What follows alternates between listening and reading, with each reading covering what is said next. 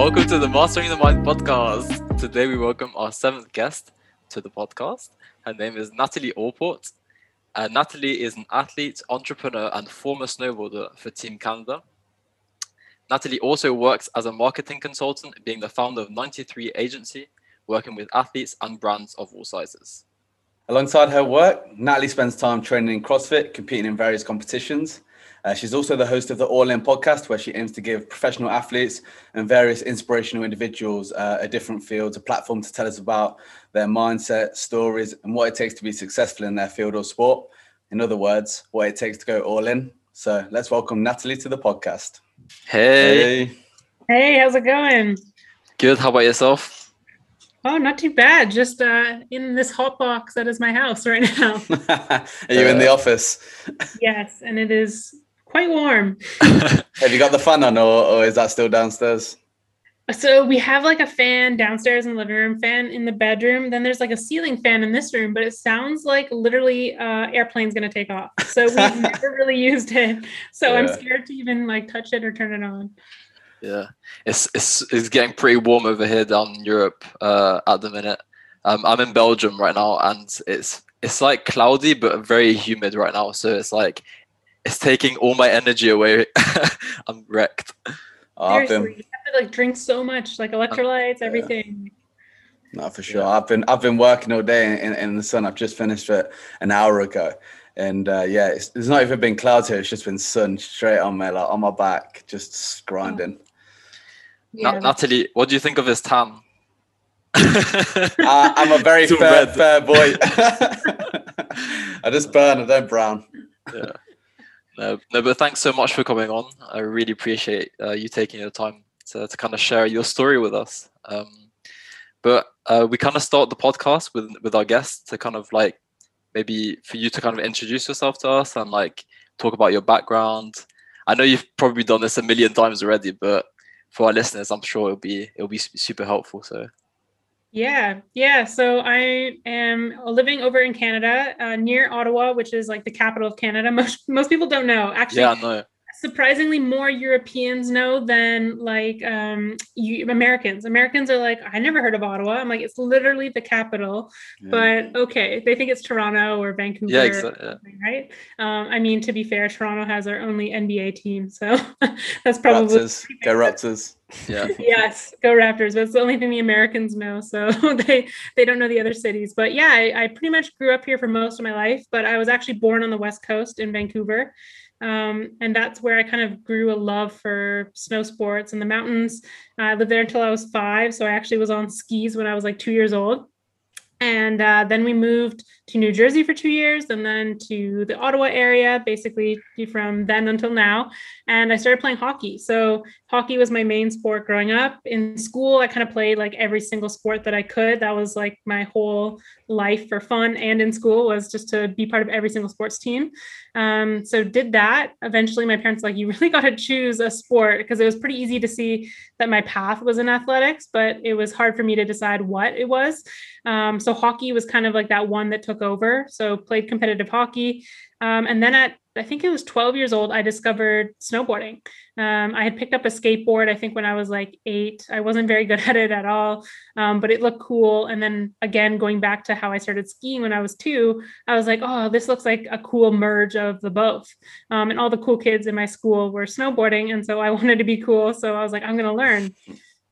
So yeah, pretty much just put on a snowboard and never look back. I was really horrible at the start, and it drives me crazy because I took my boyfriend out this winter, and in like 3 times he's like turning fine, doing all these things. I was like, it took me like 3 years to like turn even. Oh. So I did not pick it up quickly. Like most sports came pretty naturally to me, but snowboarding was hard. And I think that's why I liked it, because it was a challenge.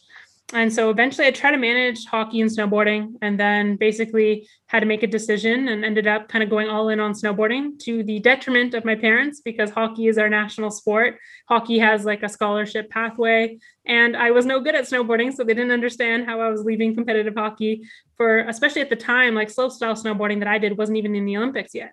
So they didn't really understand that, but I just kind of went all in. And then by the end of kind of my high school was when I started kind of making waves in the snowboard scene. Ended up at 17 getting onto the junior national team, and then spent 4 years doing that. And then narrowly missed out on the 2014 Olympics.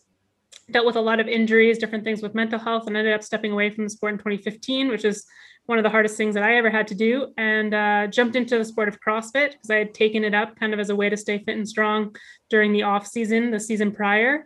Dived headfirst into that. And then the last 2 years, I kind of hurt my shoulder when I was over in Bali after a big competition I had in China. And so I've just been rehabbing that. And then, of course, the pandemic happened.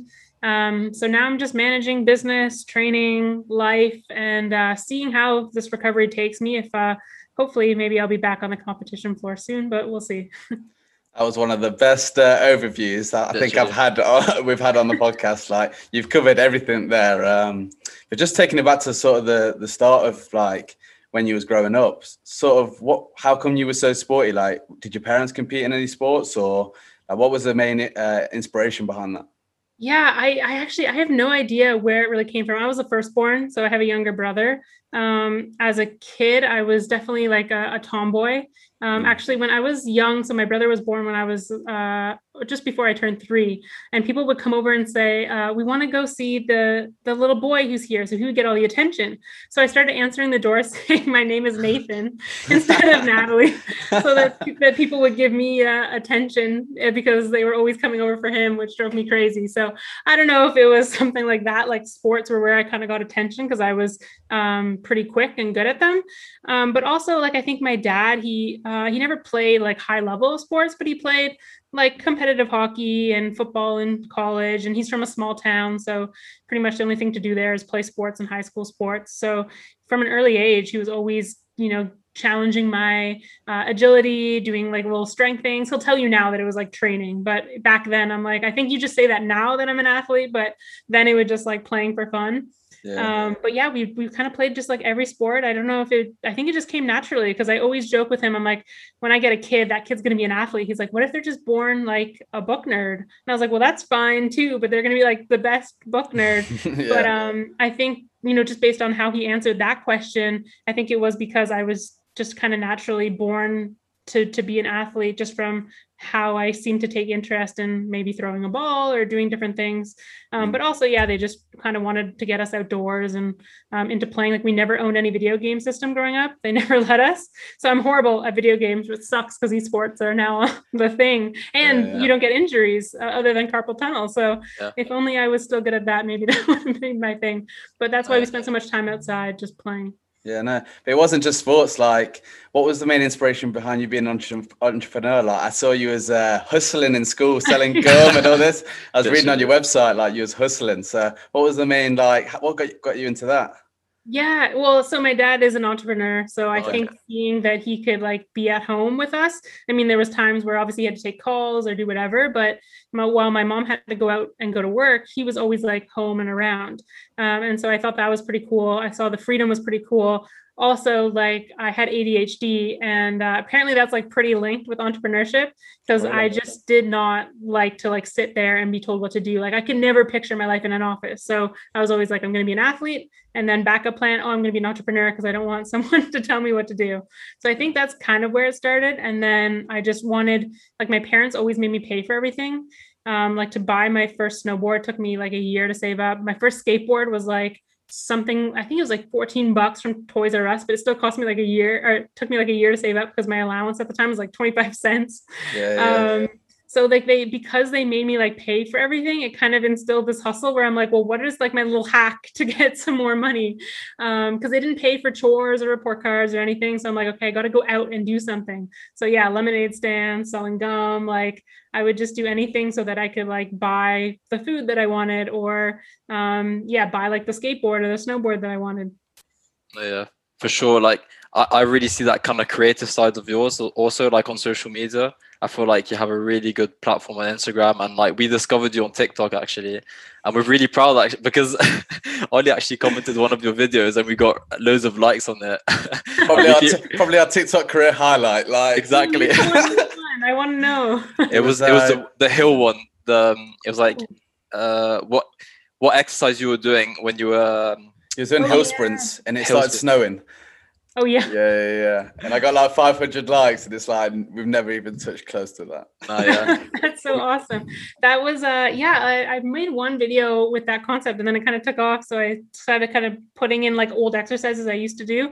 Because like when I was 16, I would go to the local hill, and like what's so funny is some people commented on the video and they're like they actually knew where it was, and I was like, how cool, because like my parents still live in that area. It's only like half an hour away. And that's literally the hill that I would like be like 15, 16 and going and running. And still to this day, if I go back, then I'll go and run it again. But that video is actually from last spring. It was like super warm, sunny. I biked there in the sun. And then as I did like one hill sprint, I came back down. I think there's a video where it's like super clear.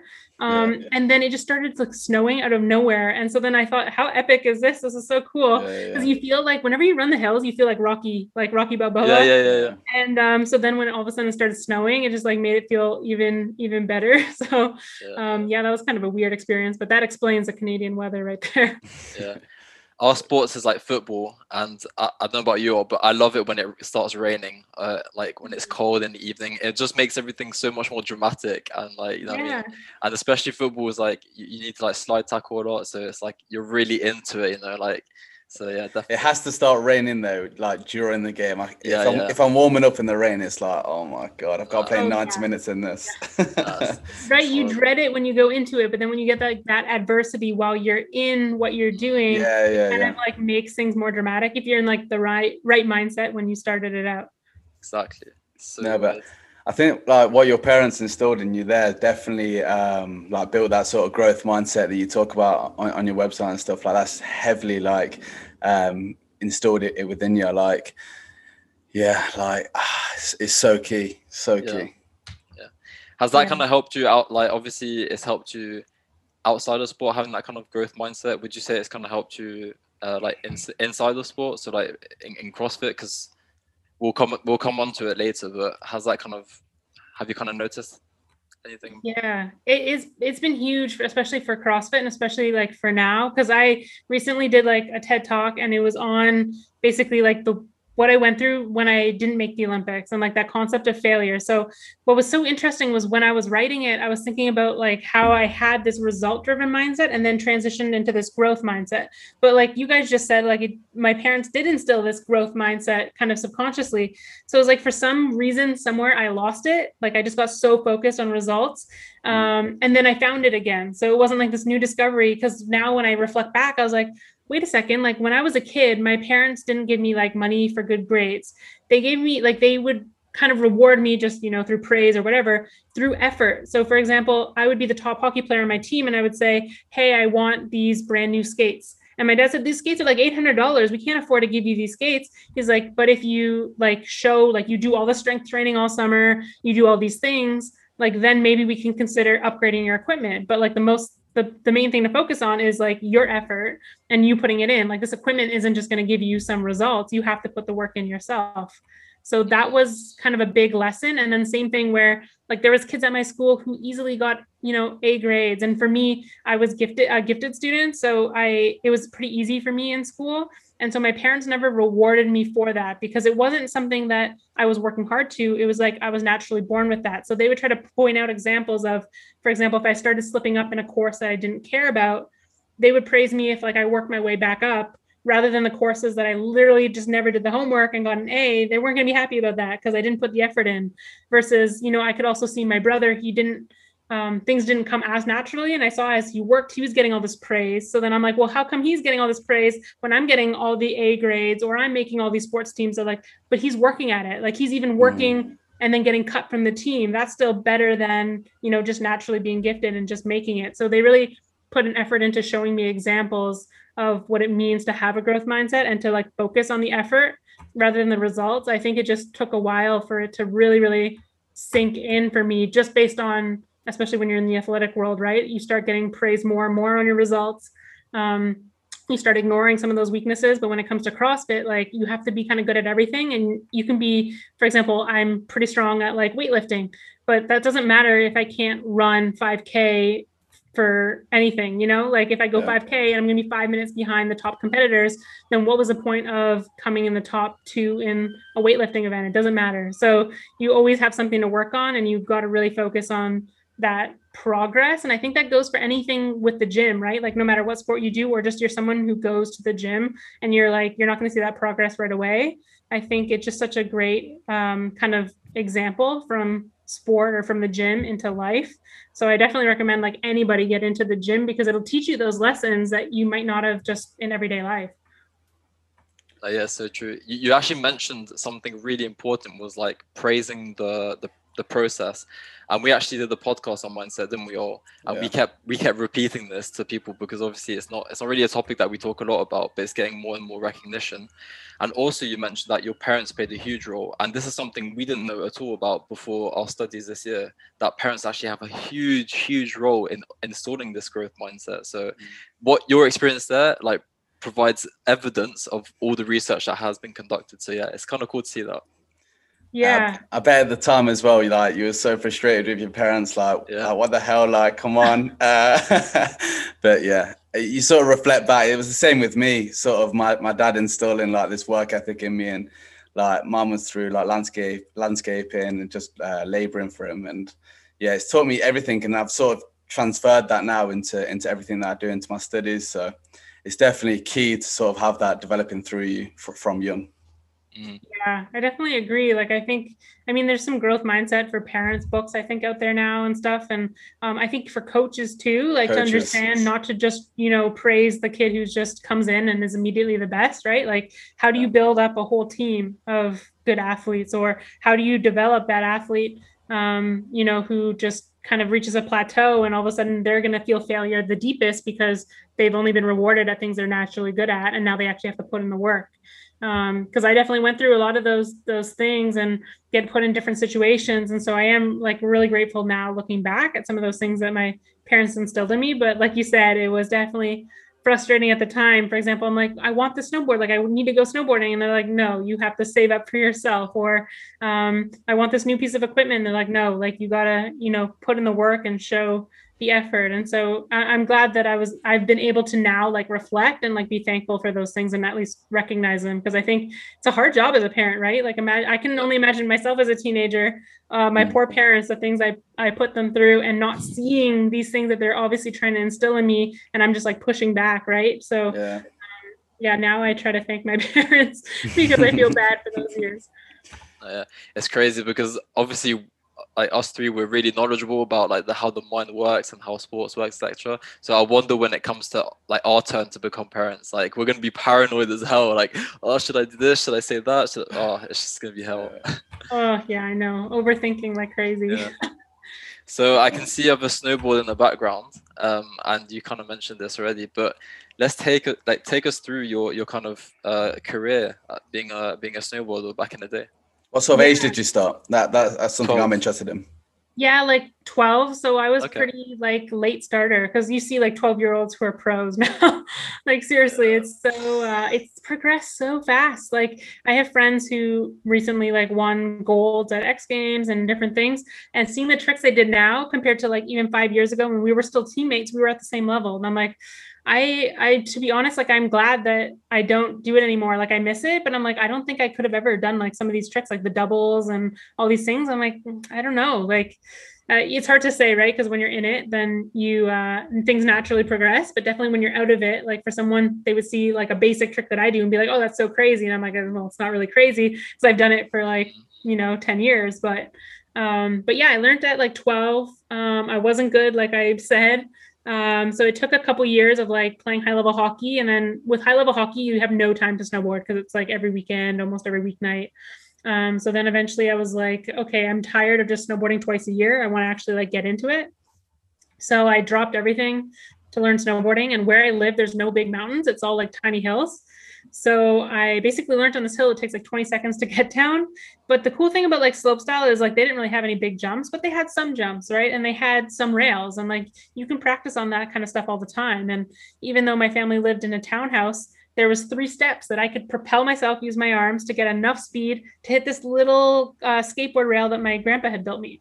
So I was able to like practice just basics, like how to do a 50-50, how to do a board slide, how to do like a 180 or a 360 off a little tiny jump. Like I could learn just little things. And I spent all my mornings before school, if it snowed, after school doing that. Until the point that then I wanted to spend more time at the hill. So I became an instructor so that my parents had like a good reason to drive me. More than because they were kind of worried about snowboarding because it's such a especially back then, there wasn't the Olympic track. It was a rebellious sport. If you look at the pros in the sport, especially, it's like I wanted to be a pro. All their video parts are like them drinking and partying and then snowboarding. And they're like, we don't want that for our daughter, especially you were just on this hockey track. Like this is so different. So they were really worried about me following under like a different path. So then getting this job at the hill kind of encouraged them to see like, okay, I'm making money. They can drive me more. So I spent pretty much all my weeknights and weekends doing that for a couple of years until I started entering some local competitions. I started winning. Usually there wasn't many girls that entered at the local ones. So I started trying to get my parents to drive me out further and further. Eventually I ended up graduating high school a semester early so that I could get a job and go out to some competitions. So start going to competitions during the winter, when that second semester would have been, as well as then just getting a job so I could save up for snowboard camp. And then that summer, slopestyle snowboarding got entered into the Olympics. And then I got announced that I got onto the junior national team, which was crazy. Like I didn't even get an email. It was like a friend said, hey, I saw on the website your name got listed. And I was like, what?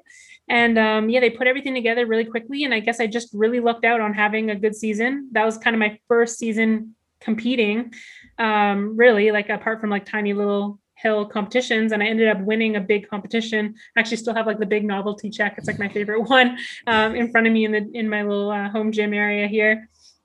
And that kind of launched everything because then I got connected with sponsors and I got part of the junior national team, which changed my trajectory because then instead of like moving out and being chasing like the pro film life, I went into like the competition jock life, which I think was much better for me at the time for sure. And started traveling and competing at Junior World Championships and onto the World Cup series, like World Tour events, and really trying to progress. Realistically, my I guess my trajectory is the 2018 Olympics because I was still young. Like I walked away from the sport at like 21, 22. And I guess 2018 Olympics, I would have been 24 maybe. So that was really like my trajectory that I was on, but I had a chance at 2014. So of course, tried to make that happen. I dealt with a ton of injuries, unfortunately missed a lot of the Olympic qualifier events. So basically put myself in a position that I had to win the Olympic qualifier events against everyone who would be at the Olympics, like the people who went on to win the Olympics. I would have had to win those events to qualify. I still had that idea in my head, but didn't make it happen. I think I got like a 30th result and maybe a 20 something result. And so, yeah, didn't end up qualifying a spot. We only ended up sending 2 female snowboarders from Canada to the Olympics that year. So it was pretty competitive, pretty tight. Then gave it 1 season more, and then just kind of felt off just with injuries, seeing people close to me get really bad injuries, different mental health things going on, and then made the tough decision to walk away. Yeah, what a story. So would you say like the fact that, would you say the injuries were the like main reason you walked away, or was it like you said, the kind of combination of everything you just mentioned? Like, yeah, I mean, a combination. I think it all played in together. So there was some things that I was going through that I didn't really realize what they were. So I had a few years where I was getting like some anxiety and panic attacks, and I didn't really know what they were. So I didn't really know what they were stemming from. There was times where like I look back, I remember afterwards at journals, and I had written like, is this the right sport for me? Because there was a lot of political things, like snowboarding, because it's a judge sport, things don't go your way. Like there was 2 years in a row where I was like qualifying second into the finals at nationals, which would have been a great place, to be on the podium at nationals. I think my best place ever was 4th place. And I think that was in my last season, where I qualified in 2nd place. And then I had judge issues that happened. For example, there was a time I landed the same run. So I was like, okay, I think I'm going to get my 2nd place. All of a sudden I'm not on the podium, nothing. And I was so confused. And then afterwards, my coach told me they spoke with the judges and they marked my, my whole run as a fall. And I was like, I never fell. Like I would obviously, like, why would I lie about falling? I would tell you if I fell. Like it's pretty obvious, you know? And I'm like, but I didn't fall. Like how could they have given me like this score as if I had fallen? And I guess they had like individual judges on each jump because of the way the weather was. They can't really see the landing from where the judges booth was. Because what's ideal is like at World Cups, they have like a follow cam. Yeah. The judges can see everything, and so can your coaches. But at this event, just the way the jumps were built and how they did it, they didn't have that. They had like the overall judge, and then they just had the judge could see you in the air, but they couldn't really tell if you landed. So on this one jump, they just had like someone put a flag, and I guess the person on the jump put their flag up, and they said like I had fallen, but I didn't. Because I was like, I never felt like not even my hand touched the ground. Like, I don't understand. And so like, I remember that just being such an upsetting moment. So there's tons of things where you deal with like things with judges. There was so many political issues where, for example, I won provincials, which provincials isn't a big competition, but we had to compete in order to get some funding. Well, the other girl who I was competing against, her coaches actually were the event organizers at an event company, and they organized the whole event too. So her coaching program also had a lot of the judges on the panel. Well, I won the event, but then like 30 minutes later, this friend, when I'm ready to drive away with my family drove 8 hours to come watch this. She's like, hey, you have to come to the judges like room. I'm like, okay. So I go there and she says, yeah, they mixed up. They announced it wrong. That like, you actually came third. Like, it was not even like we switched. It was like total different. And everyone, like some sponsors who were there that I had, some friends that were there, they're like, no, you obviously won. Like she didn't actually even land. And they even gave her best trick at that event for a trick that she didn't land. She totally fell, but they said, oh, but you tried it. And I was like, that's not how a competition works. Yeah. So like, there's so many things. And it was just so that she could get the funding. So they said, said you can keep the prize money from the contest, but she technically gets first. I remember my dad wrote a whole letter to the organization because he was like, that's like, what is this? Like, it's so crazy. And so there's so many different things that you deal with like politically. So that was one that was weighing on me because I'm like someone who believes hard work pays off. And in snowboarding, some people learn tricks faster, some people don't. And then all these things that I talked to you about that we all go through.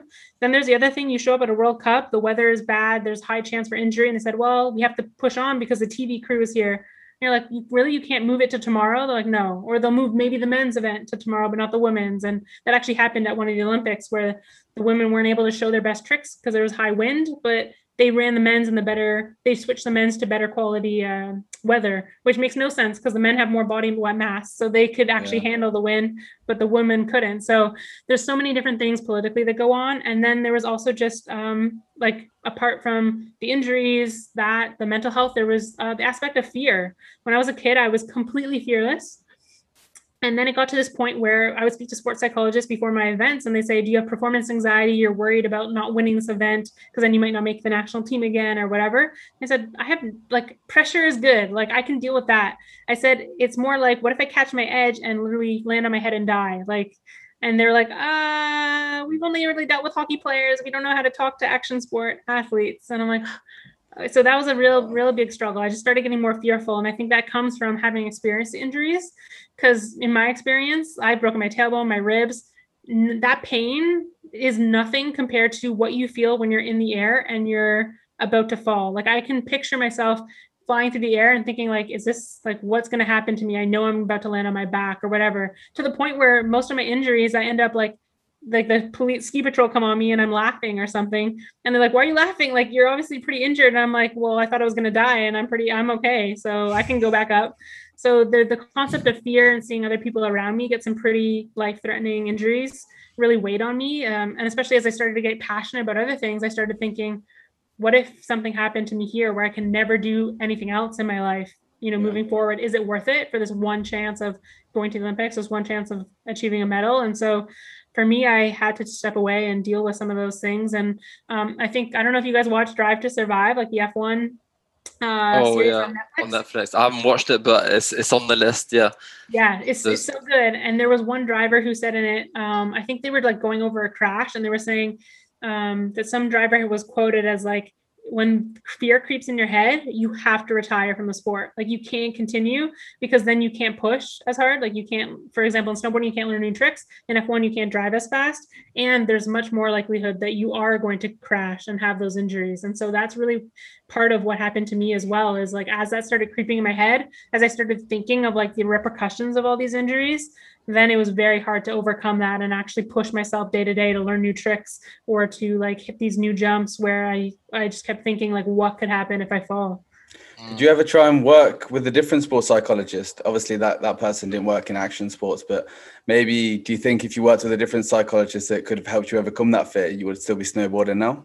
Yeah, it's hard to say. Like I thought about this a lot, especially with like the mental health stuff going on, the different passions, it's hard to pinpoint, right? Like, would that have helped, or would have just dealing with the other mental health stuff have helped the most? Like, like for now, I just think like I made the right decision and I have to kind of live with that now. But I think it would have helped for sure in some ways, because I did feel like those sports psychologists didn't fully understand, kind of the whole scheme of things. And those are the sports psychologists we had from the team. So at the time, especially like you're spending every money on your sport and you have sponsor money and stuff, but you're not making that much.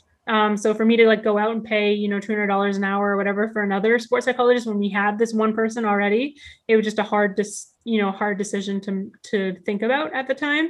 But I do think it would have helped to have someone who really understood the sport and some of those things that went on, because it's almost like you get like little PTSD from all those different injuries that you've had. Like when I was saying before that I hurt my shoulder crashing my motorbike in Bali 2 years ago, which is why I've been like having competed in 2 years in CrossFit. Well, I was just talking to my boyfriend the other night about it, that like I had legit PTSD after that crash, because what happened was a cat ran right in front of my front tire. I was going like 60K. And so I had to like ditch, like I swerved the bike and like ditched it. And I remember he's like, you didn't even cry. Like you popped right up. Like you acted as if nothing happened. You like went to the medical, got, all scraped and drove home. And I said, every time I drove for the rest of that trip, I visually saw things running in front of my front tire. And like, it was to the point where I thought I would never be able to drive again. And I came home, I started driving my car, felt safer. And then now I think like, if I go back, will I be able to drive? I don't know, like if I'll be able to drive my motorbike or not.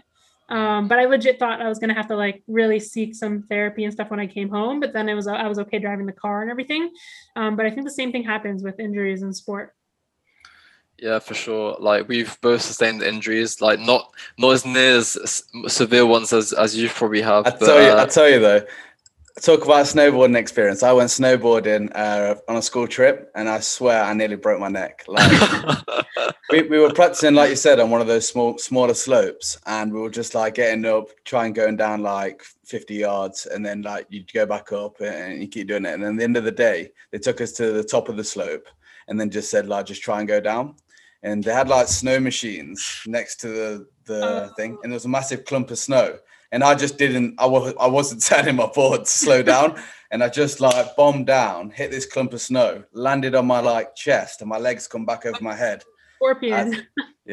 Scorpion. I had to have a day off the slopes because the next day I was finished. Oh my God. That was bad. That's the thing about snowboarding. You can have really bad crashes, like literally like not hitting a jump, right? Like just literally going down. Like one time I was injured and I was filming my teammates, just filming them. And we were going down the bunny hill. So I said, I'm just going to practice my switch riding. So I'm riding with my other foot forward. I caught my edge and like pretty much broke my thumb. Like it was purple for like months after, and I couldn't move it. I never like went to the doctor, but I was like, what are the chances that I'm literally just going and catch my edge? But it happened to also one of the best female skiers in the world. She was from pretty close to where I am. She's Canadian. She passed away. And that was, I think, trying to remember what it was, sometime during those years that I was part of the national snowboard team. And so I had friends who were her cousins. I had friends who like knew her really well. And obviously she was an icon in the industry. So that also hit me really hard because she fell like not kind of off a jump. She was a half pipe rider. But when she landed, she was going down and she just caught her edge, something that anyone could do, like regardless of if they're in the half pipe or not. And she just smashed her head and was in a coma and then passed away. And so I was like, oh my God, like to think that I could just be riding down the hill, not thinking, and catch my edge and that could happen, let alone now I'm hitting these jumps and everything. That also really affected me. Like it sounds like such a dangerous sport, but yeah, it's really cool to watch anyways. Like I remember watching like the half pipes, and I honestly don't understand how those guys, like, how the hell do you guys learn tricks? Like, how does it work? Do you like learn inside, like acrobatic moves, or like do you literally just get straight onto the snow, and how does it kind of work? Yeah, some people learn totally differently. So there was like a huge movement lately into like trampoline and airbags.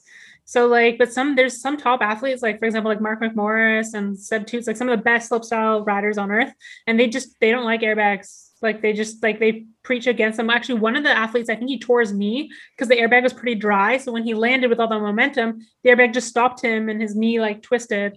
So like airbags aren't necessarily the safest always.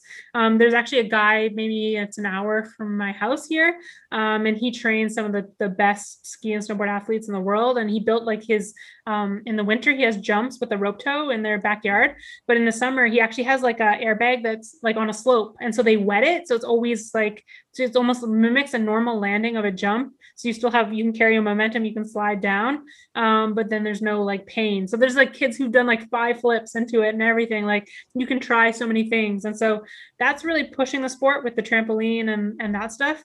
But there's also some people who just learn naturally, and so yeah, it really depends. Like I really never really liked airbags, so I never really did that. I just kind of went for it, but at the same time, I did do trampoline classes all fall and all spring. I would do trampoline classes back here in Ottawa, which I was really lucky for, but it was because my parents saw my brother and I being interested in skiing and snowboarding. And then they would see us jump off the diving board at the cottage, and they're like, you guys have no air awareness. Like you don't jump up, you just kind of like are scared of the air. So how do you expect to jump? So in an effort to try to keep us safe and learn how to properly fall, they put us into trampoline classes. And then turned out our trampoline coach actually started specializing in skiers and snowboarders. So it all kind of like worked out from there.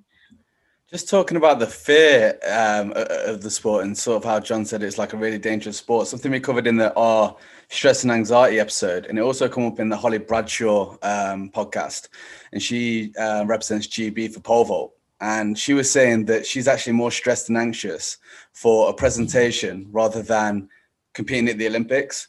And I was just wondering, like in our stress episode, we sort of talked about Formula One and how I was saying that maybe for someone like Lewis Hamilton, he's not as stressed competing in F1. It'd be stressful for us because we've never done it, but the fact that he trusts his ability in that, he may not be stressed at all and actually quite calm during racing. Would you say it's the same sort of for snowboarding? Like if you trust your ability, it's not that stressful of a situation? I think so. Yeah, I think for sure. Like even when I look back, like I was always someone who liked to deal with high pressure situations, whether it's like pitching the last inning in baseball or playing the last minute of a hockey game. But then, yeah, it's true. When it came to snowboarding, I was never nervous about, performance. I was like, but then I was nervous about the injuries. But in a way, that is being not confident in your ability in a sense, because if you are confident that you're always going to take off perfect and land perfect, then you're not going to have that stress. So definitely, I do think it's a big factor for sure.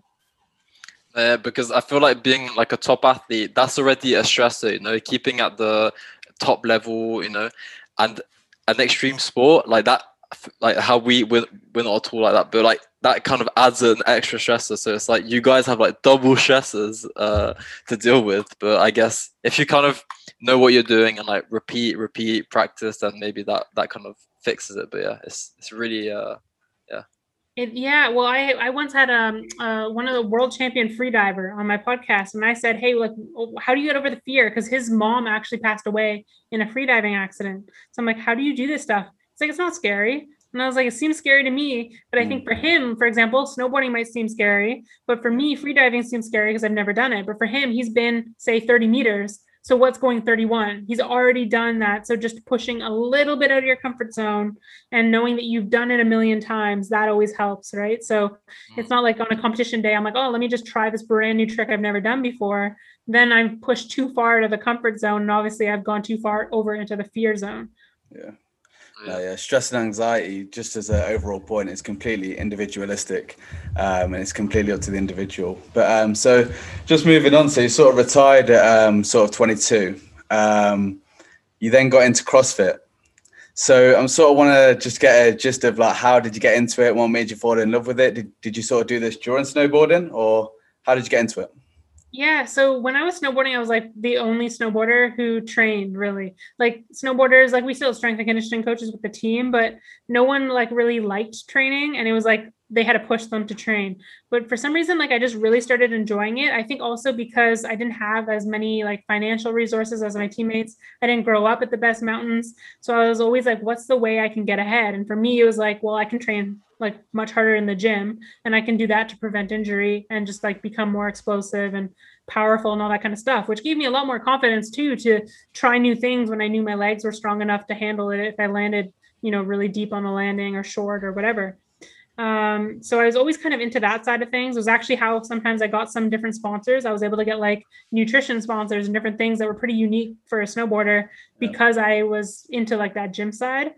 But then I had a friend locally who's a pro, or she was a pro skier, and she was into CrossFit. Her boyfriend was into strength and conditioning, and he made the games last year now, so he was super into getting into CrossFit.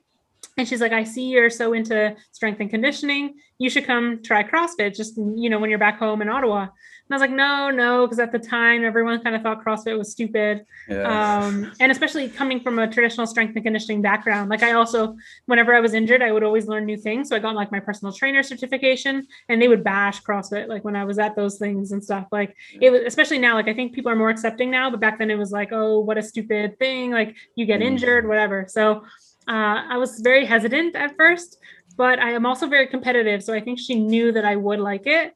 So I went in, I think the first workout was like 100 burpee pull-ups per time. And I remember like I beat her. So I was really excited. I was like, oh, like this is cool. Like I feel good at something, And it kind of like got people hyped at the gym. Like I was new and I kind of did well. So I was like, okay, this is cool. And then she convinced me to at least do Olympic weightlifting because she said that will really help like the hip power and the coordination with like your jump takeoffs and even takeoffs for a rail. And I was like, oh yeah, I could see that transfer. And I would like to learn like the Olympic lifts. So I started that fall. I think I had like maybe a month and a half before I left for the season, doing the Olympic weightlifting classes. So I went once a week to that. And then over the winter, I kept up some of my strength training, but I didn't do CrossFit because I was just gone all winter. And then when I came back, her boyfriend reached out to me, I guess for some certification, he needed a coach, like a national level athlete. So he said, can I just give you some programming, like strength programming for free? And you can check back in and ask me questions. I said, yeah, sure. So I did that. And then later on in the summer, as it progressed, he's like, hey, why don't you come to the gym and I'll help, like still keep helping you with your Olympic weightlifting and stuff. And I was like, okay. So I started coming into the gym. And then as I remember I would like snatch something or lift something, he would like tell everyone, he's like, oh, this is her first time and she did this much. And so I started feeling like really good and, strong. I think I am naturally kind of explosive, like strength. I can make strength gains pretty easily. I think I mentioned that earlier, like endurance stuff though, not so good for me. Yeah. And so I really started enjoying it. Like when I go back to like my high school and elementary school days, like fitness test days, beat test days, those are my favorite days. Like I love all those things. So it was kind of like that, right? And so I really liked this. It was like an adult gym class in a sense. So as I started coming, all of a sudden it would be like he'd be with another competitor friend and say, hey, we're not going to do Olympic weightlifting today. Just jump into this workout with us. And I was like, I don't know any of these movements, but sure. So I started doing that until finally he just convinced me. He's like, all right, now it's fall. Like, why don't you just sign up and just be a member and like come to classes? And I was like, okay, I'll try a few classes. Started liking it, especially like meeting different people from all walks of life, like not just other athletes. Also having community. I trained by myself all the time, all summer, because I didn't have any people from the snowboard team around me. I didn't have any coaches here. I just felt very isolated from like high performance sport. So this kind of gave me like a good community of people who are all like training really hard. So it quickly progressed from like 3 times a week and doing my accessory work at like the normal gym to like spending all day, every day there. And so that was the off season, like the fall before my last season, what ended up being my last season. I didn't know it at the time. And yeah, I got really into it to the point where like when I went away for my first training trip, like all the members of the gym were texting me and messaging me, like they were all really excited about it. So I kind of had like this cool home community of people. and to the point where I started really missing it. Like, and so I kept up my CrossFit programming while I was at the National Team Training Center. And so I became known as like that girl doing like all the CrossFit stuff at the gym, like to the point where I had like the Jamaican bobsled team would be there and they would watch me do muscle ups, and I would come in the gym like, oh, it's a muscle up girl. And, so I'd make friends that way, just being like the crazy person at the gym doing heavy Olympic lifts or rope climbs and muscle ups and things. So that was really fun. And then as the season progressed, I just kept up my training. Whenever I was home, I did my training. I actually did the Open that year, 2015, with broken ribs. Like I broke my ribs like the week before, but I was like very determined because I had just been part of this community for the last year. And like, I just wanted to be competitive. And then we ended up having a CrossFit Games athlete at our gym who owned the gym. He made the games, I think, that year before. So like right around when I signed up. And he was just like, I learned to muscle up first try. I learned all these things first try. So he was just like hyping me up all the time. Like, he's like, you can make the games, you could do this. Like, so I was like, okay. So when I just remembered that when I retired from snowboarding, I just was like, well, I still want to be an athlete. Like, I'm not ready to leave that. I still have so much athletic potential. So I just dove straight into CrossFit. And for a while, I think actually probably most of my snowboard teammates or ex-teammates thought that's why I left. I didn't really have to do the explaining of injuries and all this. I think they just thought that, oh, Natalie's really good at CrossFit, so she's just doing this now. So that kind of helped a little bit with the transition, because otherwise I would have been asked a lot of questions that I would have started crying or not been able to deal with at the time. So I just dove straight into CrossFit, spent all my time there, and started progressing and started getting coaches, doing different things. Like I've been to the States on different training camps because I started working with like more professional coaches down there. And then traveling. And then in 2019, I did 2 different sanctional events. So I did one in London, England. So I was part of a team on that one. And then I did one in Shanghai, which was an individual one. And then I crashed my motorbike and hurt my shoulder. Damn. Oh, yeah. No, so that's sort of like going back. Like I love that about CrossFit. About you kept talking about the community, and that's something that I felt. So I sort of I was always into like bodybuilding. Like when I was like 15, 16, when I was first getting into the gym, like I used to watch YouTube videos all the time on it, and then like they all used to like trash on CrossFit, and then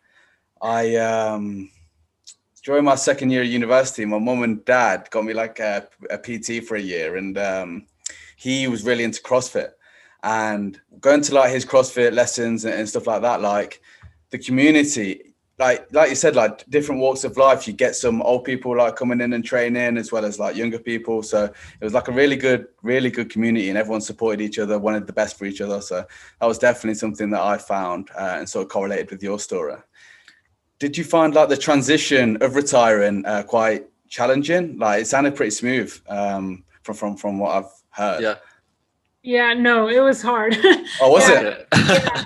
I think it was definitely like really good that I had CrossFit to spend all my time, because like even because like I went to therapy that summer, and when I was talking to my therapist, he used to be like a kind of like a semi-pro football player, so he kind of like knew sports.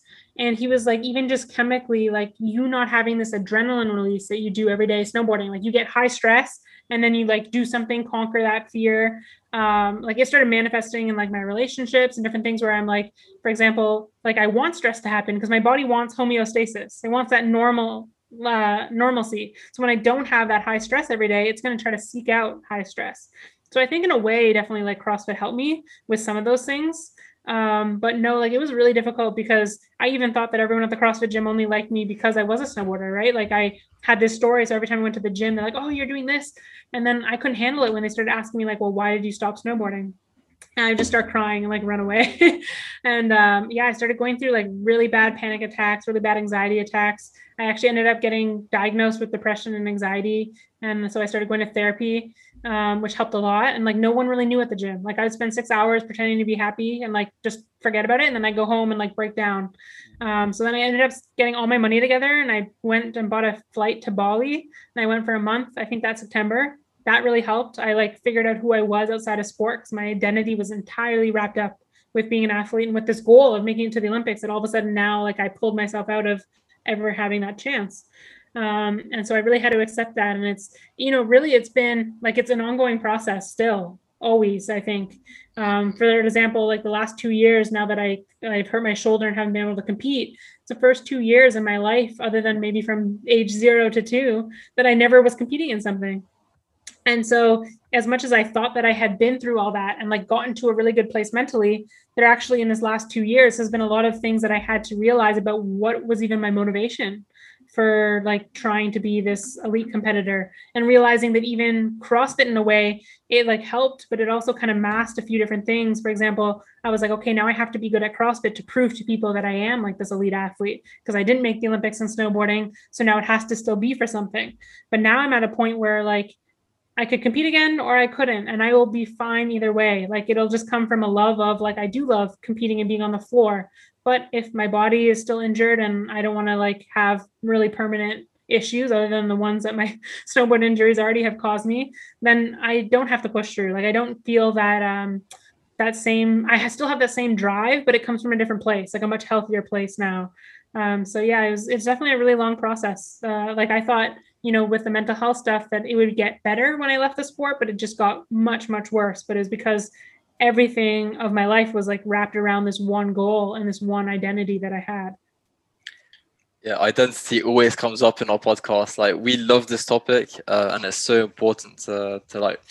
It's really cool to have like kind of your experience, because who knows, someone might be going through a similar experience, so it's kind of reassuring for them, I guess. But yeah, the story you talked about when like walking, we had a guest called Kenji, and he got released from his academy in football, and he said when he walked in cafes at his local cafe, he was really worried about what the people would think about him, because he's no longer that guy, no longer the footballer at Manchester United.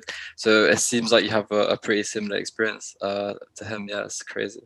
Yeah, that was a big one. Like even thinking like all my old hockey coaches, I had hockey coaches who like randomly, like I had a hockey coach once randomly like PayPal me money, and I was like, that's so weird. And he was like a donation to my snowboard career. Like he's like, I saw how hard you worked as an athlete, like I want to help. And like, so you think about all these things, all these people that have invested in you. My grandparents put all the money I had to go to university, they said you can use that for coaching.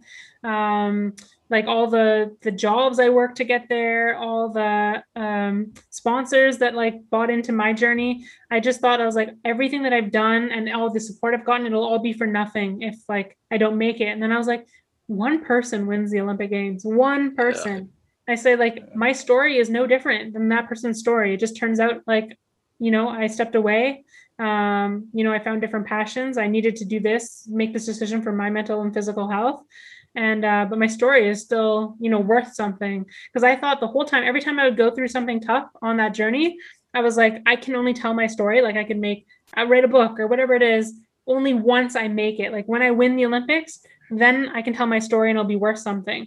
Versus now, it's like now I speak my story more than ever. Like, and now it's hopefully helping people who deal with some of the same things: identity, mental health, mindset stuff, transition, all that stuff. And so I really realized that like everything I went through is not for nothing. It's not like, oh, you didn't make it, now you're starting from the scratch of life, right? It's like, no, that all is part of who I am now. And I'm just still building block. Like I just still improving and moving forward from those lessons that I learned from then.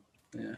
Just talking about like identity, during your snowboarding career, did you sort of lose focus of entrepreneurship then, because you were solely focused on snowboarding, and then during your trip maybe to Bali, you sort of rekindled that? Or so somewhat, yeah. Like I guess so. I used to work like when I was snowboarding, like just shitty summer jobs to make things work, and it would drive me crazy because like all my competitors had tons of money from family, sponsors, whatever. And they would go to like Australia and New Zealand all summer. So like they had so much more time on snow, but I really had to like crunch numbers to try to make things work.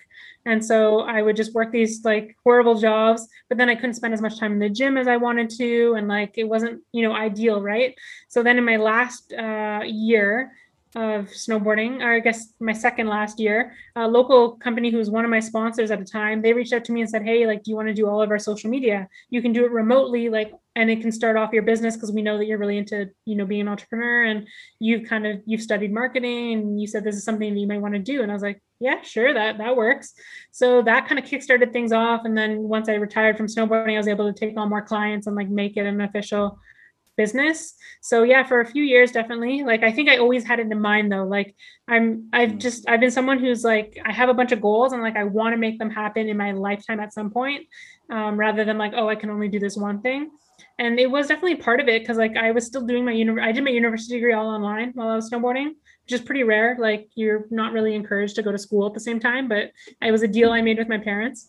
And then I was starting my business. And so I started thinking like, like this kind of business stuff is like something I want to do. And like, I want to finish my school. And so that was part of the weight in the decision too, was like, okay, if I get injured, I may not be able to do any of these things ever, or I'm going to have to put all these like big plans I have in other aspects of my life, like basically on hold for the next at least 5 years or so on. If I want to make another run at the Olympics, if I want to, continue on even past that, it's another decade.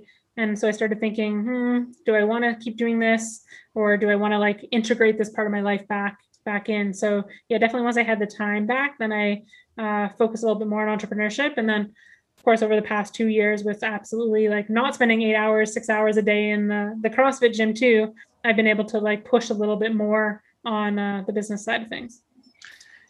Yeah, it's really cool because it kind of gives like you a bit more credibility, because like you've kind of experienced like firsthand like professional sport. So like because obviously your agency is kind of working with athletes and different teams, so it makes it even more credible in my eyes anyways.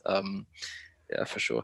Do you think you could tell us a bit more about like your agency actually that you created? So what's the main aims, and where do you want to take it? Where do you want to take it?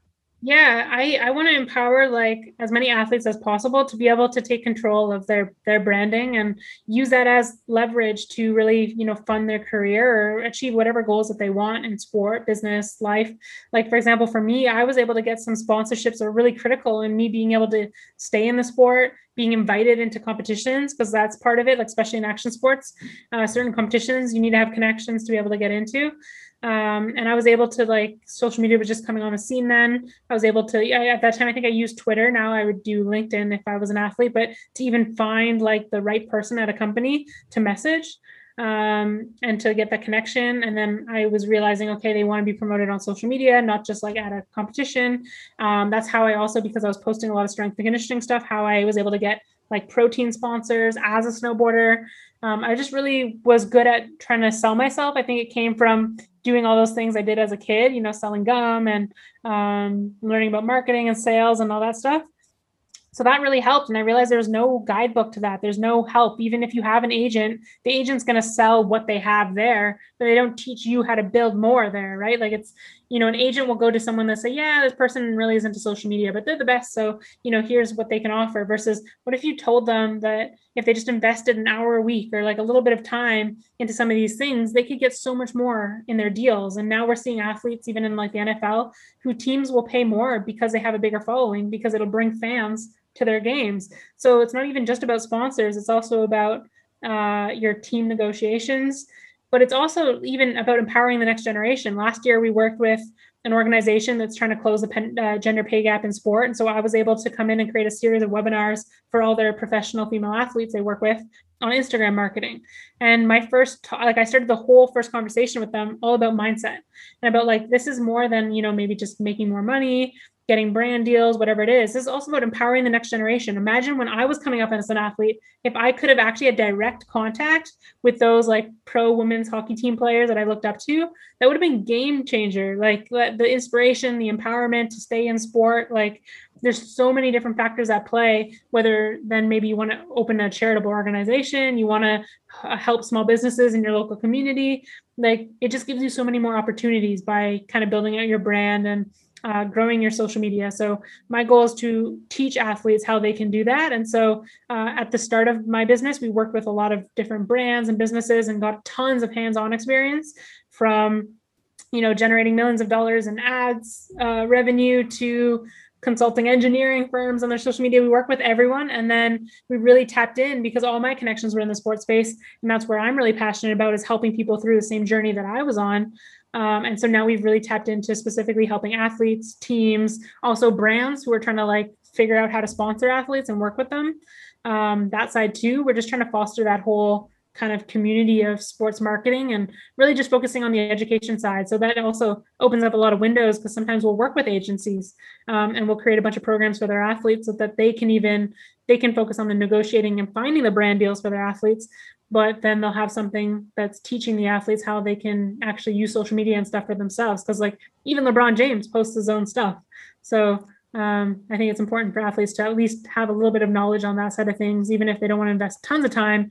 You can just, with a little bit of time, kind of grow your content and your platform so that you just open up a world of opportunities for you. Yeah, it's definitely a huge thing in sport. It's starting to happen a little bit over in the UK now, but I definitely see it a lot in the US. I've really gotten into the NBA, and the way they are with the media, like, it's so much more healthier than the UK. But yeah, in terms of like clubs signing people with bigger followings, I swear, like the club that I support, Man U, only sign players who are going to bring in bigger shirt sales rather than a low-key guy who may be better. They'll bring in the guy with the bigger following to sort of have that shirt sales, and it's more for the money side of things. So it's definitely a huge thing in sport at the moment. Yeah, I think finding a good balance is so important there, because like at some point, right, like there's like the downside of that. Like as a fan, you're like, what the hell? Like we want to win. Yes. And, especially frustrating. Yeah, and like athletes too, right? Like you probably have that low-key, long-term veteran player on the team who's like, what the hell? Like I don't want this athlete who's just going to bring shirt sales. I'm here to win a cup or whatever it is. So that must be like super frustrating. So I think I think it's good because it does empower athletes to have more control. Like they can choose the team they want to go to. They have more negotiating power because they understand they're not just bringing like their player value, they're bringing that front office value for the money side of things, the business side of things. But at the same time, yeah, like I think we got to still think about sports as like the pure game and doing it for the love of it. And so I saw a post recently, I think I reposted it on the 93 Agency TikTok and Instagram, at least in the stories. And it was something about, like, I'll totally butcher it, but it was like basically saying like being good at what you do can like allow you to obviously like make more money and do all these things. It's like being known for what you do gives you all the more opportunities to do that, to like actually do what you do. But it's like, but don't be so attached to just being known for what you do that you forget about actually being good at what you do. So it's like that balance there. So like I tell athletes like, yeah, like focus on building your brand and all these things, but I also always focus on like, okay, what's the real reason why? Like think beyond the money, and also think about if your mental health or your physical abilities are taking a hit because you're spending all this time creating content, like do take a step back. You got to find a good balance in between both of those worlds so that you can get more opportunities, but also you got to be still good at what you do and focus on the fact that still is playing the game of the sport is the reason that we all do it. That's so key. It's sort of like what we're doing now in terms of like being known for what we do, in terms of trying to build a following, like with this podcast, like we sort of made it, but we didn't make it for that reason. We made it for the reason to develop our way in terms of speaking about different topics, conversing with like different guests like yourself. But this is sort of how maybe we'll talk with like clients and stuff. So just like developing like our communication skills and stuff. So that's the main reason. But as this like plus bonus, like we're being known for what we do. So it's definitely key how you brought that up. We're taking notes, Natalie. Thanks for thanks so much. But you also have a podcast, don't you? Tell us more about that. Yeah, so I actually started in 2017 at the gym I was at the time. We had a games athlete who was there, and then he moved. But I was like, oh, it'd be great to have him on. And then thinking about some of my past like Olympian friends and different things, and I was just thinking about like, what are some unique conversations that we could bring to the podcast world, especially being that I was like, oh, these are like some positive things that could inspire anybody from sport or life to like go all in on their goals and their dreams and their passions, and learn these life lessons from people in sport, whether it's coaches or mentors or top athletes, and just like build that out and just put like some positivity out into the world and some like actual practical advice on, habits of these high performers and the mindsets and all these things. So I started it. I was like super hyped about it. It grew really quickly at the start. I was really excited. And then I was in a negative space with the gym I was at. So I actually switched gyms like a couple years later. That was the first gym that I ever did CrossFit at, but there was just a very high school vibe about it.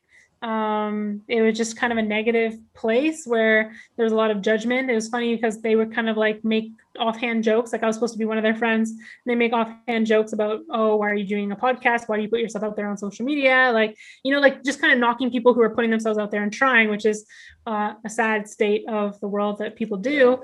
But it's funny because after I left them, they started a podcast. I was like, what the hell? Of course. But so I actually put it on pause because things got really busy with work and then with training. So of course, like something had to go. And like I was making money at work. My training was important. So I was like, okay, the thing I have to drop that's taking up a lot of time in my week, it's going to have to be the podcast, especially because they were digging at me. So I was like, that's just one thing, off the page. But then the pandemic happened here in 2019 and I'm in a totally different headspace where like if I was back at the gym, I could care less what they think. I've just matured a lot and at least developed my mindset a lot from, kind of getting out of that situation. And so I was like, okay, everyone is like kind of online, just posting negative like things. How can we bring some positivity back? And also all my athlete friends are home now, not knowing what to do. So like they have the time to actually come on the podcast and do stuff. So I started it back as doing like weekly Instagram lives. And like quickly it took off to the point where I had like one time I had a speaking agent who booked in their athletes to be on the Instagram live. I was like, this is so random. Like I was just like random people would reach out or like there would be athletes with like hundreds of thousands of followers who would reach out and be like, hey, can I do the Instagram live? And I was like, yeah, that'd be awesome. So that was like a real honor because for me, I met new lifelong friends from different sports just through either reaching out to them to be on the Instagram lives, which was then turned into the podcast, or revamping the podcast, or them reaching out to me. And I thought that was such a cool honor because it's not only reaching my audience, right? It's also reaching theirs because their whole audience gets a notification if we're going live. Yeah. So I thought it was also a cool way for some of these, whether it's like a coach or an athlete, they can reach their fans through someone who's asking them questions, right? Rather than if they did an Instagram live, it's kind of awkward and but if they're getting asked questions, it's like a great way for them also to build that engagement. So yeah, it really took off. It really did well. And then it started getting pretty busy as things started opening up a little bit more. So people's schedules are getting busy. My own schedule was really hard to always be the same time every week, no matter what's going on in life, to do this live, right? Like, as you guys know, as podcasters, sometimes it's nice to have a backlog of episodes literally to do on your own time. So I went on this little road trip in the fall. And when I came back, I decided to switch it up. Instead of doing the lives, even though they were doing well, I was like, let's just do the Zooms and make it, also the audio quality is much better than an Instagram live where someone forgets to put in their headphone. They're walking around their house. So it's just kind of grown from there, and now we're just focusing on improving the quality and everything. But the topics have progressed. We talk about mindset, mental health, and high performance, and kind of go deep on it. But it's it's really fun. It's a fun thing to do, and it's just a passion project of mine. And especially we were in full lockdown until a week ago. So the gyms only just started reopening now, and even the province that's just 15 minutes away from me, they're not reopened for a while. So it was also a way for me just to have these conversations that I wouldn't get in my everyday life, with people with different mindsets than the kind of mindset of the people in the city around me. So it's kind of, a good passion project. Yeah, it's a really good example of making the best out of the situation you're in. Because we're both at a quite a good university in the UK, which is called Loughborough, and it's really renowned for its gym facilities, etc. And we haven't really been able to make the most of that experience, And my mom keeps telling me, "Oh, I feel so bad for you because you're only spending a year here, and you're not making the most of it." But then I keep telling her that I probably wouldn't have been doing this podcast with Ollie if it, and I probably wouldn't be having this conversation with you, today. And yeah, it's literally just making the most of the situation you're in. It's so key. Yeah, no, I totally agree. I think that's kind of been my motto over the pandemic. I was especially actually even before the pandemic started, I said, okay, I'm going to start putting myself out there more, creating more content, and just seeing where it takes me. Not a specific goal, not with snowboarding where I was I have to make the Olympics, so everything I do aligns with that. I'm let me just put my story out there more, and let me create more content and things that I like to do. Let me just share that more and see what comes from that. And then that came, into just oh, let's do these lives. And then, oh, let's make this into actually the revamping the podcast. And then, oh, let's do more TikToks or like this, and like just so cool how like just sometimes just focusing on the process, even without a specific end goal, can really just take you to these places that you couldn't have even made a goal at the time. Like I all of a sudden, like I did a TEDx talk this year. I got invited to speak on a ton of panels with sport marketing over the past year. None of those things were any goals of mine. Like absolutely, like I didn't have them on a piece of paper, but just it was a result of like just putting myself out there every single day that all of a sudden these opportunities happen. So it's like a good lesson in like, if you could sit down for like a year every day, like what is my goal? What is my mission in life? But if you just like wake up and like feel what is calling me today, how can I put myself out there and show up the best that I can today? That mission could change because your life is going to change, your passions are going to change, but those opportunities will come, and just follow them and see where they take you. Okay, that's going to be a clip. No, but yeah, so just moving on, like have you got any like exciting projects you've got coming up, and any future plans with this agency or in CrossFit? Yeah, well, I'm starting to revamp I guess get back into training more. So yesterday I had a good like solid 2 a day. I haven't done a 2 a day in a while, so that felt good. But it was also like so hot yesterday and sweaty. So definitely feeling it today. I'm just trying to stay hydrated and get another training session in. So I'm trying to revamp into that. Like my shoulder's been feeling a lot better. The only thing is I did this like Red Bull run. It was like a Sunday morning at like 7 a.m. So Sunday mornings, I usually sleep in until like 7 anyways, because I like to like take the weekends to get some extra sleep. And so I just roll out of bed, immediately go for a run. I think I did 13K as part of like, it's like a charity run thing. And it was like, my knee was so busted after because I did no warm up and nothing. But again, like, I just still think I'm like 17 or something. Yeah. And so I got this really bad pain on the inside of my knee, which is basically like where the MCL attaches to the shin bone. And it like isn't going away. And so I did see physio, and luckily like he doesn't think it's something too bad, just like a light sprain.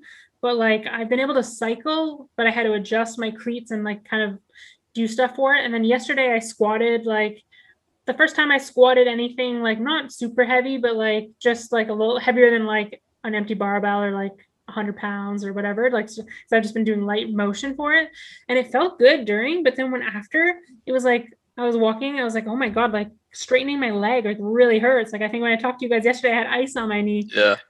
So I think it's still aggravated. I'm trying to figure out how to best overcome that, because now I'm like, great, my shoulder's feeling good. Finally, I'm getting there after 2 years of shoulder rehab. And then for something to happen to my knee, it's like, no, hopefully it's not a sign from the universe telling me I shouldn't be continuing to do this. Because I really do. I want to just like push myself again, because I just feel like I'm still in my 20s. I still have time to, push my athletic potential that maybe I won't be able to when I'm a little bit older, maybe if I start having a family or whatever. So I just feel like I still really enjoy pushing myself, and I have the time to do it. So I'm hoping to kind of put a little bit more time and effort back into CrossFit. Still, like I want to keep creating stuff for TikTok, and hopefully last summer I did like a day of training series, which was really fun, training like different pro athletes. It was really hard because the gyms were all closed this winter.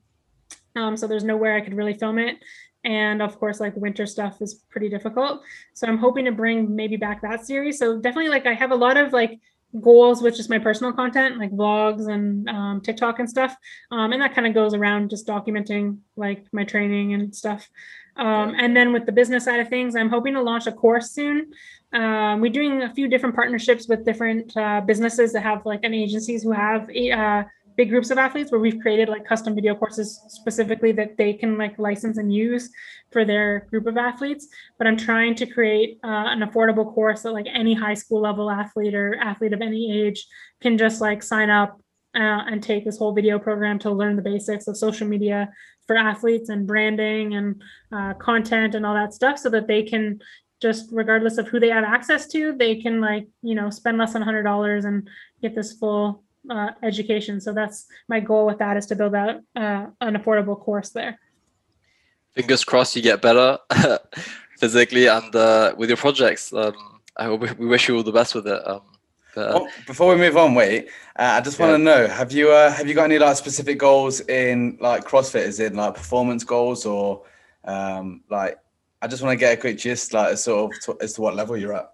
Yeah, so like back in the day, like I wanted to go to the games, like that was my Yeah. goal. And I think 2018 I had my best open result. That was like the last year of regionals, and I missed out on regionals because of the handstand push-up, handstand walk Oh, event, good. because Yeah. my overhead position is horrible. Like it's coincidence that I hurt my shoulder on a motorbike accident, but I've landed on my shoulder snowboarding and hurt both the AC joints.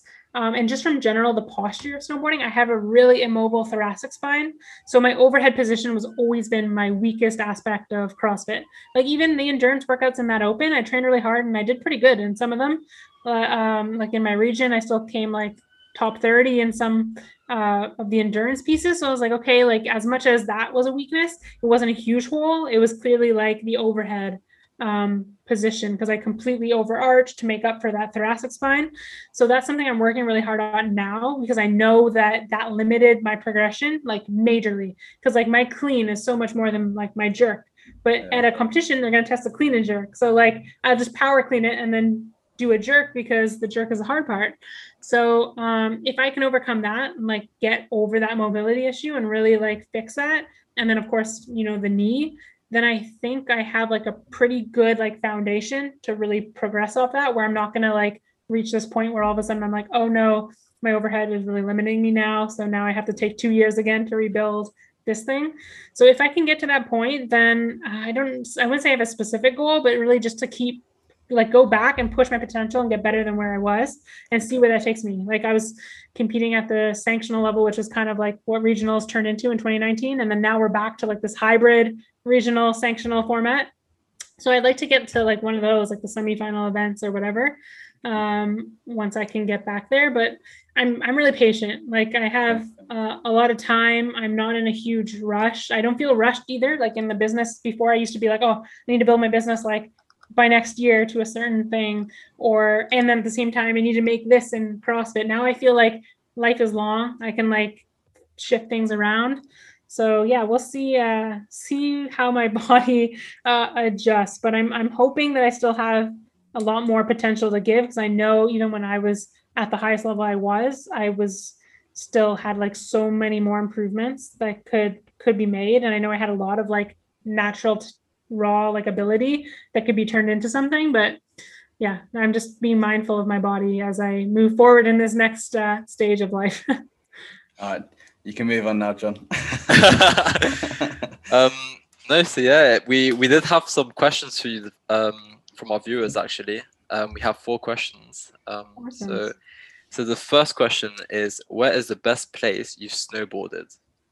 Ooh, you know what? I think maybe California. So Sierra Tahoe in California was really cool. That was like the first trip I got to do by myself when I was 17, because I won the competition here. That was the one that ended up getting me onto like the junior national team and everything. But one of the prizes was to go to like the finals in California. So that was really cool, because like it was snowboarding in April, but they got so much snow.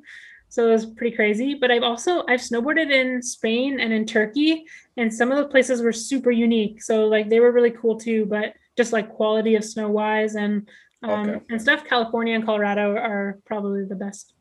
Nice. Yeah, I've heard Colorado is really nice. My parents actually went on the honeymoon tour in the US, and they went there and they said it was unreal. So yeah, I can see that.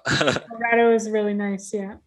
Okay, so the second question is, what is the hardest event you've had to do in CrossFit? Ooh, hardest event. I mean, probably when I was at the Asia CrossFit Championships, there was this really long event that was like, I think it was maybe 6K bike, 4K row, 2K ski. So it was like all pure cardio. And I remember they're announcing, so for example, the girl who ended up winning that event and like the whole competition and qualifying for the games, she ended up coming 3rd place at the CrossFit Games that year. So, and she's like really good at endurance. So they're like announcing her paces, and I'm like, I'm ignoring, because I'm like, I can't even keep up. So like go off, but yeah. I'm just going to keep my pace over here. That was a hard one. But then also when I was in the UK, I was competing on a team, and they have like those big worms. Oh my God, those worms destroy you. So like all those events, we also had a running event with a sandbag. I would say all those team workouts where you're like moving that worm or carrying the sandbag running, those were probably like the most painful events that I've ever had to do. Yeah. One that I saw in the games was, have you ever had to like, I saw them like jumping over hay bales. Like that must be so painful, especially in shorts. Yeah, I did a competition that they had. It was at a farm. Like it was so random. And the first day was at a farm. The second day was inside a gym. And they had these hay bales all set up, but they had like short ones where you had to like throw something over and then like jump over, kind of like But then they had this massive one. You kind of had to like muscle up yourself over because it was like the workout started inside this like barn, and then you move out, and then you have to jump over this massive thing, and then do the small ones. When I came back, my whole stomach was cut up because it was so hot. I wasn't wearing a shirt, and it was like all sliced up from the hay. And also you get like the hay allergies too. Like a lot of people are allergic. Yeah, it's not fun. Not fun. Not a smart idea there. No, I don't know. The organizers. They just love to punish. Yeah. Literally. But the next question is, who is your biggest inspiration in CrossFit? Oh, everyone likes the CrossFit questions. Good question. I was a big Amy Thorisdottir fan when I started. I actually had like a poster of her in my closet, which is super weird. Like people would come over and they'd open my closet. They're like, who's this like turtle ninja abs girl in your closet? And I'm like, this is kind of awkward, but but I really liked her story of like how she like showed up at the games when she was young and all of a sudden like was good, and like how to learn to muscle up for the first time. And then she was kind of like, she had the most championships back then of like, I forget if it was 2 or 3. So she was like the best when I started. But then since then, like obviously Tia is like, how she's been able to change her mindset has been really impressive. Because like, obviously if you watch some of the older videos, like I don't know if it was the way they portrayed her or if that actually was her mindset, but she just wasn't confident in her abilities, it seemed, externally. When she it seemed like she had a chance to win, but she was like, oh no, I don't think I can win. And I was like, you can't think that at that time. I don't know if that's just how they portrayed her or what, but yes, I'm really inspired of how she just seems like a different athlete since that year. But then also Cara Webb, who's like came back after having a baby. I think that's so impressive because it's not like she has a husband that takes care of the baby all the time. Like he's off doing firefighting work and stuff. Like I don't think he can even come to the games with her because he has to work. So to see that she's one of the fittest on earth and could have a chance of winning the games after having a baby and like literally taking care of that baby all the time too, that's really impressive.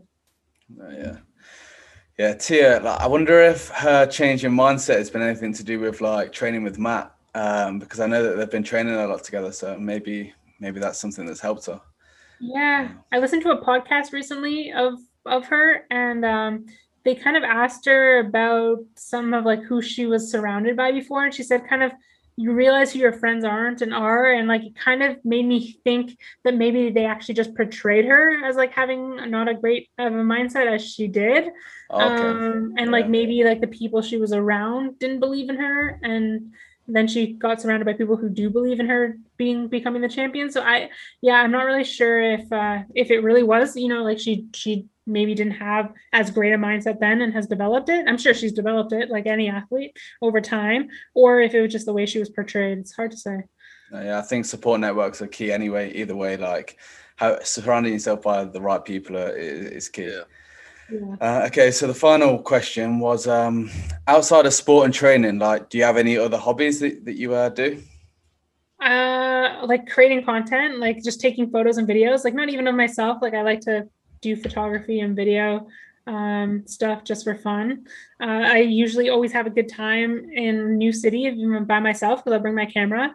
I used to do this all the time when I was younger. I'd bring like a film camera or just a photo camera, and by no means am I like a pro. Like I don't know, I've never like studied it or anything. I do some stuff actually in my business, some media stuff, but like I would just explore a new city by myself and take photos. Like one time I was in Toronto and I walked into like a cigar maker place and I got pictures of them making cigars, and the guy toured me around just because I had this film camera. It was crazy. So I like to do kind of stuff like that. I like to travel and adventure, and then I just like to like play and try other sports. That's always fun. Yes, I saw you do a kickflip after lifting a dumbbell, I think, or on the skateboard. That's crazy. Oh yeah. I was trying to like figure out what, I mean, that was back when like TikTok, I feel like you got to do something unique or something. I think that was like when I first was getting onto TikTok. So I was like, oh, what's unique? I can do a kickflip and I can lift this weight. I feel like that's pretty rare. So I mean, I've never seen it, so it seems to be working. You know what's funny, I think I posted on Instagram, and some people like took it as a challenge, and so people were tagging me in their stories, like they were trying to do it. It was cool, but yeah. That's close. We should try that. Oh my god, me on a skateboard is just ends in bad. Oh my god, I could not do it. I can't even stand on a skateboard. No, but. Yeah.